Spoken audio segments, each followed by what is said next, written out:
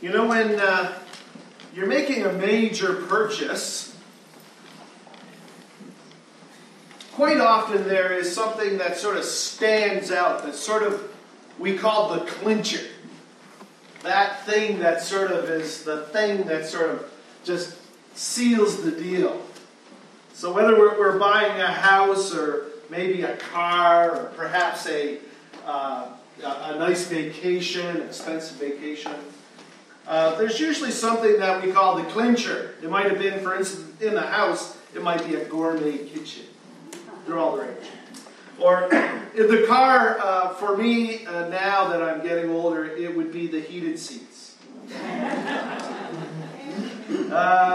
Vacations, it's the all-inclusive vacations that I like. These are the clinchers.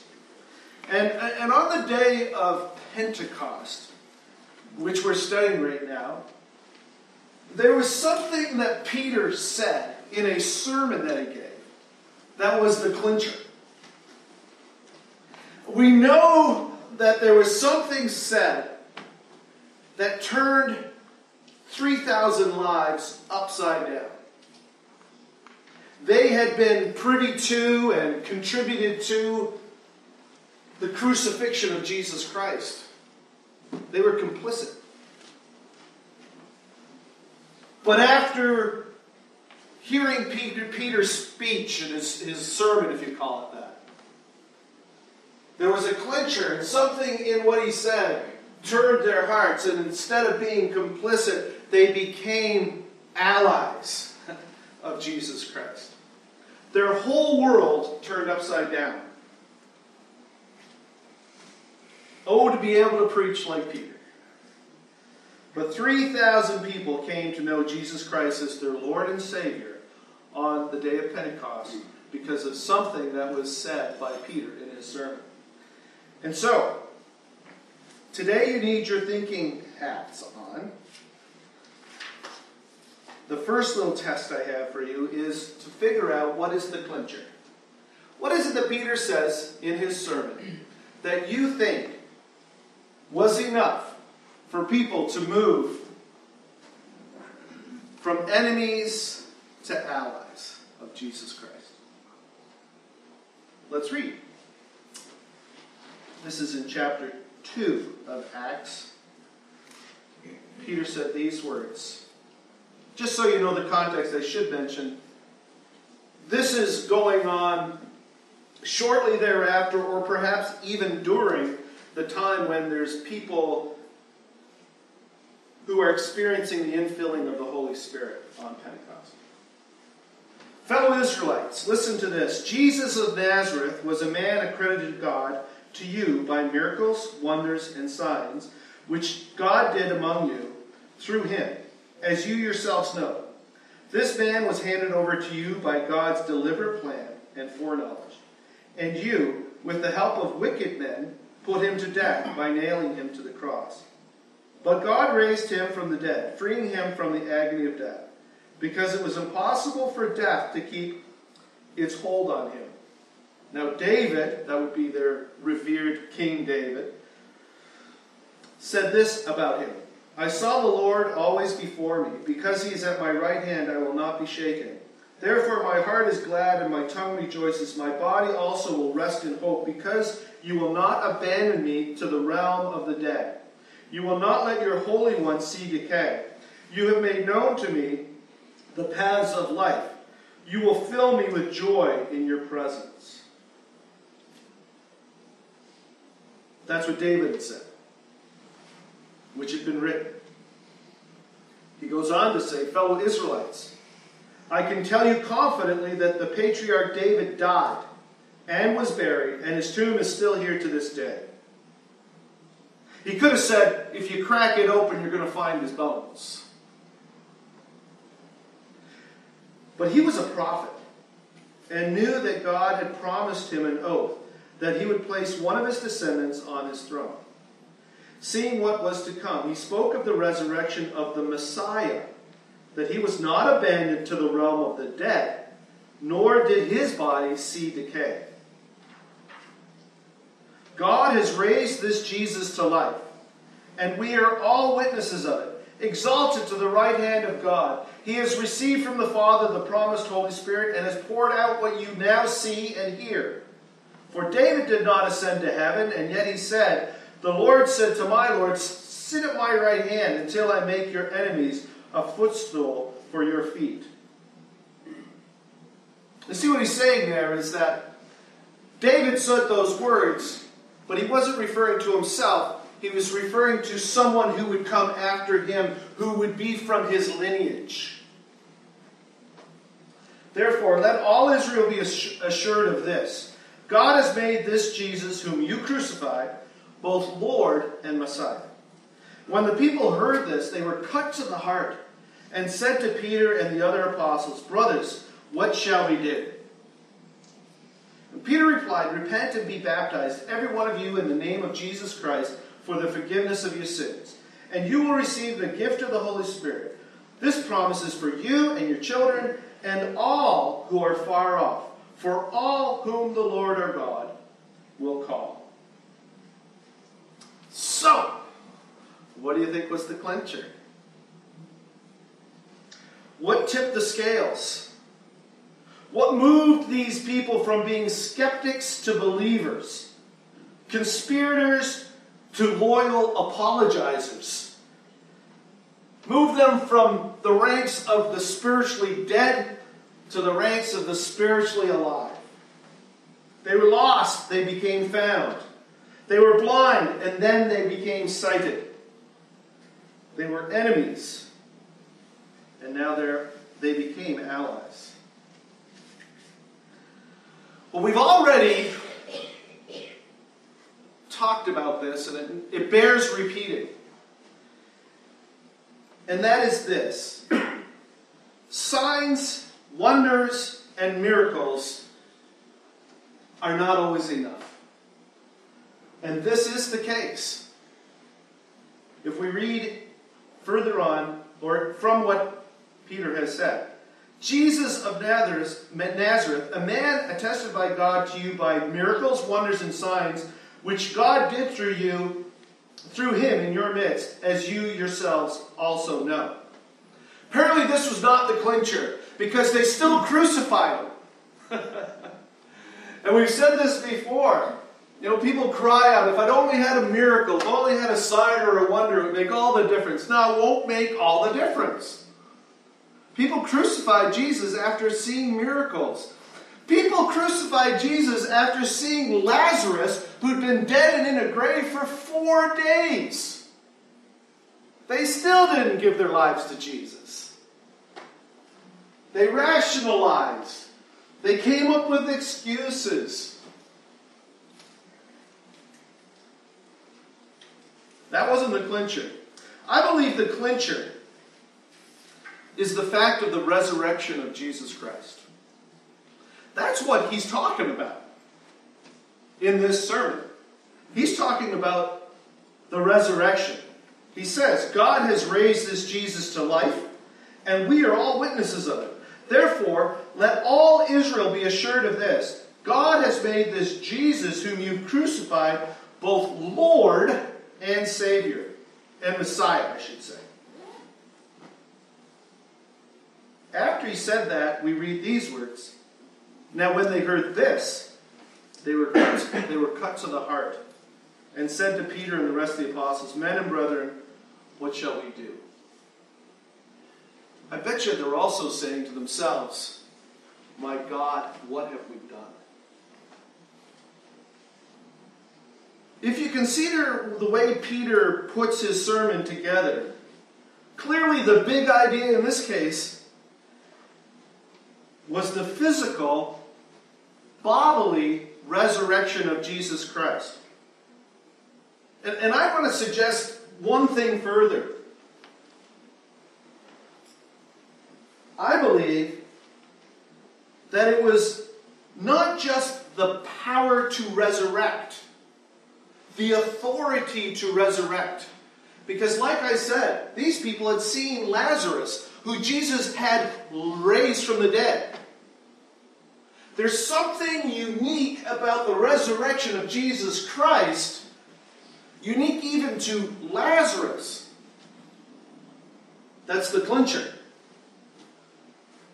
That brings a point of confrontation with truth, where you have to say, he is who he said he was. Or there's got to be another explanation for this. I'm going to use some terms that I'm hoping that they'll stick in your head. They're meaningful. I believe that it was the singularly unique, remember that. I believe it was the singularly unique resurrection. Here's another one. I believe it was the precedent-setting resurrection. So it was both singularly unique, yet precedent-setting resurrection of Jesus Christ that caused people to give their life to Christ. And to this day is at the heart of the gospel to which people respond and give their heart to Jesus.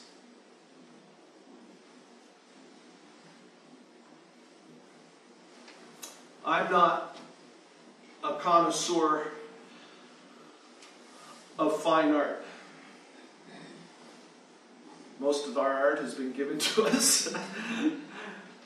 But in order for a piece of art to be deemed authentic, it comes with a certificate of authenticity, which means that the person, a qualified person, has looked at a piece of art and determined that it is not fraudulent, but is actually done by the hand of the person whose name is on the piece of art. I believe that if Christ rose from the grave in the manner in which he did, his resurrection and his resurrected body becomes his certificate of authenticity. It is the seal of his authenticity, that everything that he said and claimed about himself was true. I want us to take a look at this a little more closely. This is where you really need to have your thinking hats on, because we're going to just do sort of a building of an idea, an argument, if you will. I want us to take a look at this question. How does Christ's resurrection prove his identity? Well, first we have to look at what he claimed about himself. We throw the term Messiah around a lot, but really, what was the Messiah? The Messiah actually was a term used by the Jewish people to speak about a coming king, the anointed one. The people of Israel had been given scriptures, and within those scriptures there was indication that there would be a golden age at the end of the age, and that a ruler would come and he would be the Savior of the world, and he would reign on the throne of David and would rule all the world, and the society in which that kingdom dwelt would be utopian. It would be wonderful. You hear the term, the lion would lay down with the lamb. It would be this amazing culture and world that the Messiah would reign over. And so the people looked forward to a Messiah. Jesus clearly said, I am the Messiah. He was talking to a Samaritan woman at a well one day, and she said to him, the woman said, I know the Messiah is coming, who is called Christ. When he comes, he will tell us all things. And what did Jesus say? I who speak to you am he. Unequivocal. I am the Messiah. I am the one who all the prophets have been writing about in your scriptures, I am the one who's come, who has been predicted to come. The next thing we know about Jesus and his claims about himself is that he clearly claimed to be God. There's a lot of people that deny that he said that he was God. He said it a lot. He claimed to be God himself, in the person, in the flesh. He once said, "My Father who has given them to me is greater than all, and no one is able to snatch them out of my Father's hand. I and my Father are one." This guy's not Donald Trump. Okay? Donald says Obama wiretapped the White House. Okay? Now he explains that he didn't mean wiretap. Okay, so this is not semantics. Do you know how I know it's not semantics? Because the people that were with Jesus when he said that picked up stones and tried to stone him to death. Because they said, "You're a blasphemer because you claim to be God." No question. Jesus Christ claimed to be God. He claimed to be the Messiah, and he claimed to be God. He also claimed that he had the authority to forgive sins. Look in Matthew's Gospel, Matthew 9. He says in Matthew 9, "For which is easier to say, 'Your sins are forgiven to you,' or to say, 'Arise and walk'?" He was talking to a paralytic. "But that you may know that the Son of Man has power on earth to forgive sins." Then he said to the paralytic, "Arise and take up your bed and go to your house." And he arose and departed to his house. Jesus said, the easy part is healing you, dude. The harder part is to forgive your sins. As a matter of fact, it's really hard. You're going to find out someday how hard it is. I'm going to have to die a wickedly brutal death. That's hard. But I can do it because I have the authority to forgive sins. And so Jesus claimed that he had the authority to forgive sins. The other thing that Jesus claimed was that he had the authority over life and death. See where we're going now, right? He had the authority over life and death.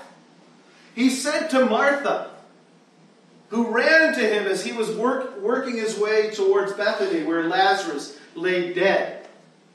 You know, Martha ran up and said, "If you had only been here, my brother Lazarus would not have died." And Jesus said these words to her, "I am the resurrection and the life. He who believes in me, though he may die, he shall live. And whoever lives and believes in me shall never die." Jesus claimed to be the Messiah. He claimed to be God. He claimed to have authority over sin. And he also claimed to have authority over life and death. Those were the things that he claimed. Now we need to talk about why his resurrection and the manner of his resurrection proves that. Well, first we need to look at what is the ultimate consequence of sin.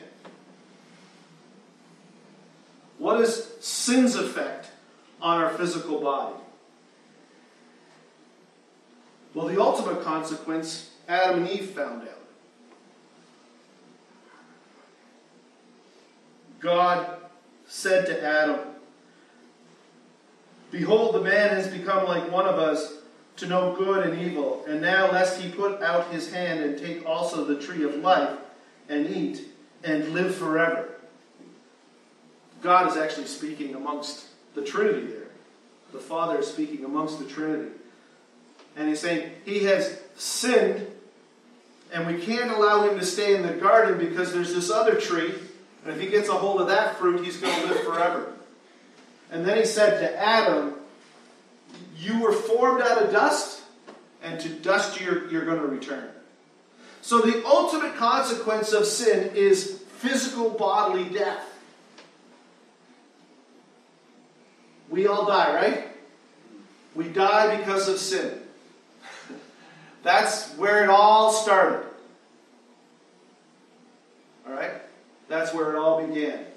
This whole idea that we live a certain number of years and then we die is because we live in a world that has fallen, and we ourselves are sinners, and we ultimately die as a penalty for it. We also, if we don't get right with God, die a spiritual death. Which isn't like you die and you're non-existent. It means that you are for eternity out of the presence of life. Jesus' life. And to be out of the presence of Christ is spiritual death.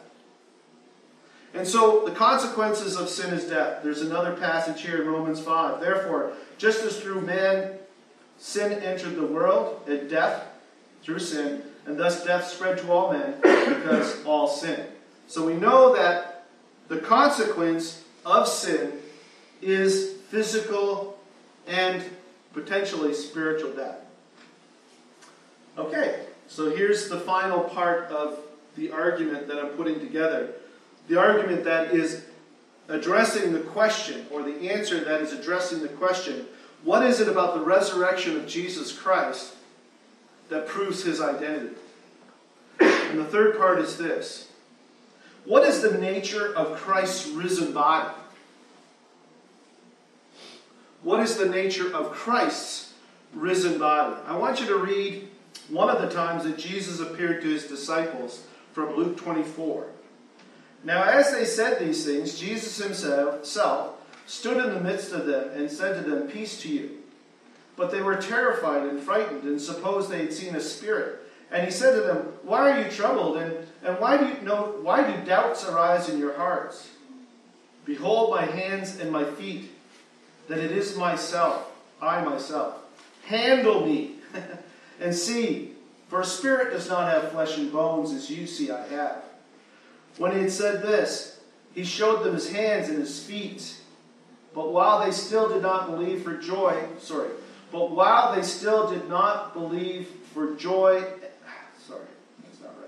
and marveled, he said to them, "Have you any food here?"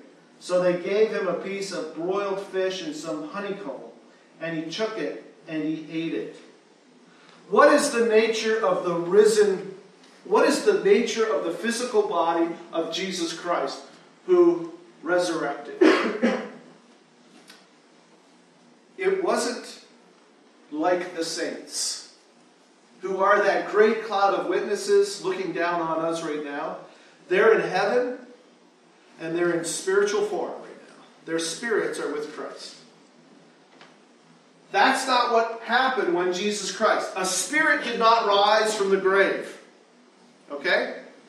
Nor did a body like Lazarus's rise from the dead. Because guess what? Lazarus later died eventually. Probably a happy old man who had great stories to tell. It was a different body that Jesus had to Lazarus. Lazarus, his body rose from the grave, but it was just like your body and mine.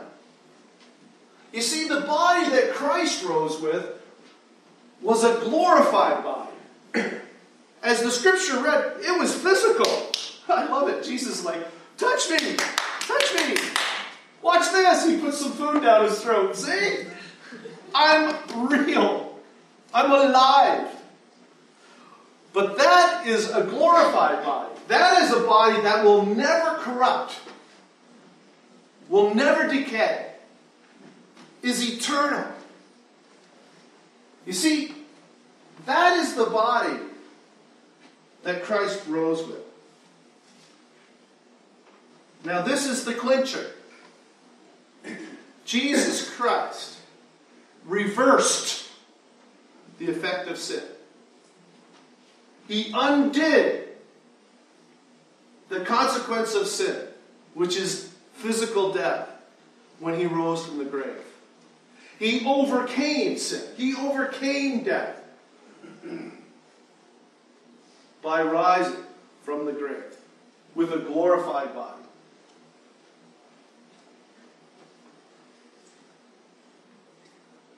The question that I've been trying to answer is this: how does Christ's resurrection prove his identity? Well, let me suggest to you that only God can reverse the consequence of sin. Only God can reverse the consequences of sin. Overcome this thing where you sin, you die, your body dies. He enabled you and me to one day rise with a glorified body just like his.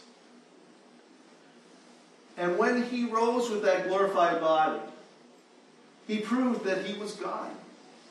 He proved he was the Messiah. He expanded their idea of what the Messiah was. But he proved that he was that. He proved that he had power over sin. That he could forgive sin. He could give absolution. He knocked it out of the park when he rose with that body. I like what Timothy Keller says. If Jesus rose from the dead, then you have to accept all that he said. If he didn't rise from the dead, then why worry about any of what he said? The issue on which everything hangs is not whether or not you like his teaching, but whether or not he rose from the dead. Right? That's just good logic. Do you remember what I said he said about himself? He said that he was the Messiah. He said he was God. He said he could forgive sins. He said that he could overcome life and death, that he was life itself, the resurrection and the life. And so, all of those claims that Jesus made about himself, he proved when he overcame sin and death, made a way for the forgiveness of all of mankind, whoever would choose to be forgiven. All of that was proven. That was his certificate of authenticity when he rose from the grave.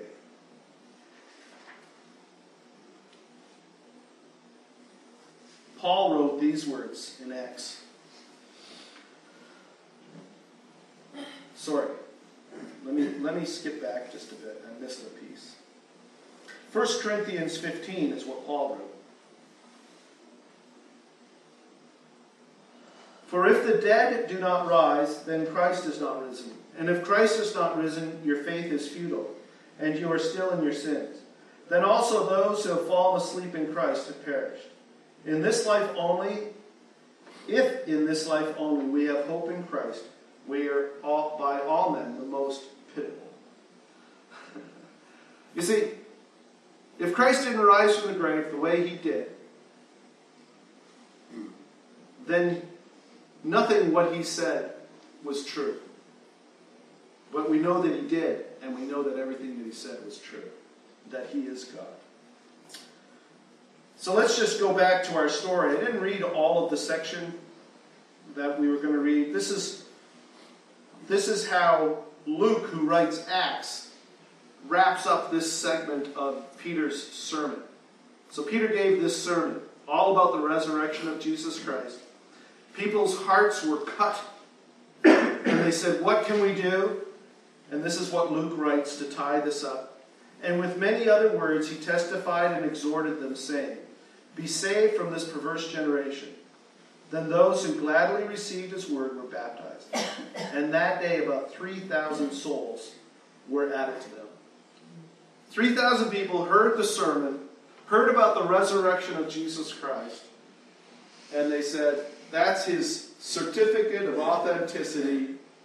My God, what have we done? We've crucified our Lord, the Savior, the Messiah. And they said, they were cut to the heart, and they said, well, what can I do to make this right? And they gave their lives completely and entirely to Jesus Christ that day. So I just want to close with the implications of this very quickly.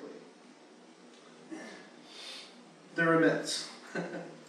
The singularly unique, precedent-setting resurrection of Jesus Christ proves his authenticity. And as we sing, when I survey the wondrous cross, demands my soul, my life, my all. Because that's what Jesus asked for. And so, his resurrection is proof positive of who he was, and what he calls us to do is to give him our lives, our soul, our all. The second thing is, it's proof positive that your sins are forgiven. The resurrection of Jesus Christ accomplished what Christ came to do. His purpose was to be, as John said, the Lamb of the world who will take away the sins of the world. The Lamb of God who takes away the sins of the world. And so, it's proof positive. It's absolute. If you ask for the forgiveness of your sins, Jesus Christ has the authority, the ability to do just that. And so your sins are forgiven if you ask Jesus Christ for forgiveness. And I've been saying these words. It's a singularly unique. There was no other resurrection like Jesus Christ's resurrection. He rose with a glorified body. Yes, it's a physical body, proving that he overturned or reversed the consequences of sin. Physical body for sure. You can touch it. You can feel it. You can hear it. You can put your finger in his side. You can watch him eat food. It was a physical body, but it was a glorified body too. It was an eternal body. A body that will live for eternity. And so, it was singularly unique. No one else had that. Except now, I say it's precedent setting. The resurrection of Jesus Christ with the glorified body is precedent setting. That means he was the first, and guess what? We're the second, third, fourth, fifth, sixth, seventh, eighth, ninth. We too will rise from the grave with a glorified body. Guess what? People will recognize us. Right? People will recognize us. We'll have glorified bodies. We won't have any sickness. We won't have any ailments. For some of us, it'll be hard to recognize us. But we will be recognized. Jesus Christ is precedent setting. We read in, where is it? Corinthians. But now Christ is risen from the dead and has become the first fruit of those who have fallen asleep. He's the first fruit. We are the second, third, fourth fruit. All right? We too will have bodies like his. This is the core of the gospel. This is the good news of Jesus Christ. Jesus did not rise with a spirit. He didn't rise like Lazarus with a body that was going to die again. He rose with a glorified body, proving that he was who he said he was, overcoming sin, overcoming death and all of its consequences. He reversed and undid all that sin had done and Satan had done. That's what Christ accomplished when he rose from the grave with his glorified body. I'd like us just to look at Acts 4:33. Guess what was at the heart of every sermon that they preached? The resurrection of Jesus Christ. With great power, the apostles continued to testify to the resurrection of our Lord Jesus. So clearly, the singularly unique, precedent-setting resurrection of Jesus Christ is the clincher. Is that what you guessed? Bet you did. You're so smart. Let's pray. Dear Heavenly Father, we thank you for this amazing plan of redemption that we have been made privy to and we have the opportunity to embrace. A plan that you started even before the creation of the world. A plan that you put into place. A plan that you worked out perfectly in your timing. A plan that included your Son, Jesus Christ, coming to earth as the Lamb of God, who took away our sins, and who is with you now, awaiting his second coming. Lord, we look forward to that day when we too will be like him. Lord, this is good news. Help us not to sit on it. Help us to spread it. Help us to share it with people who need to hear this good news. Amen. God bless you all. Have a great day.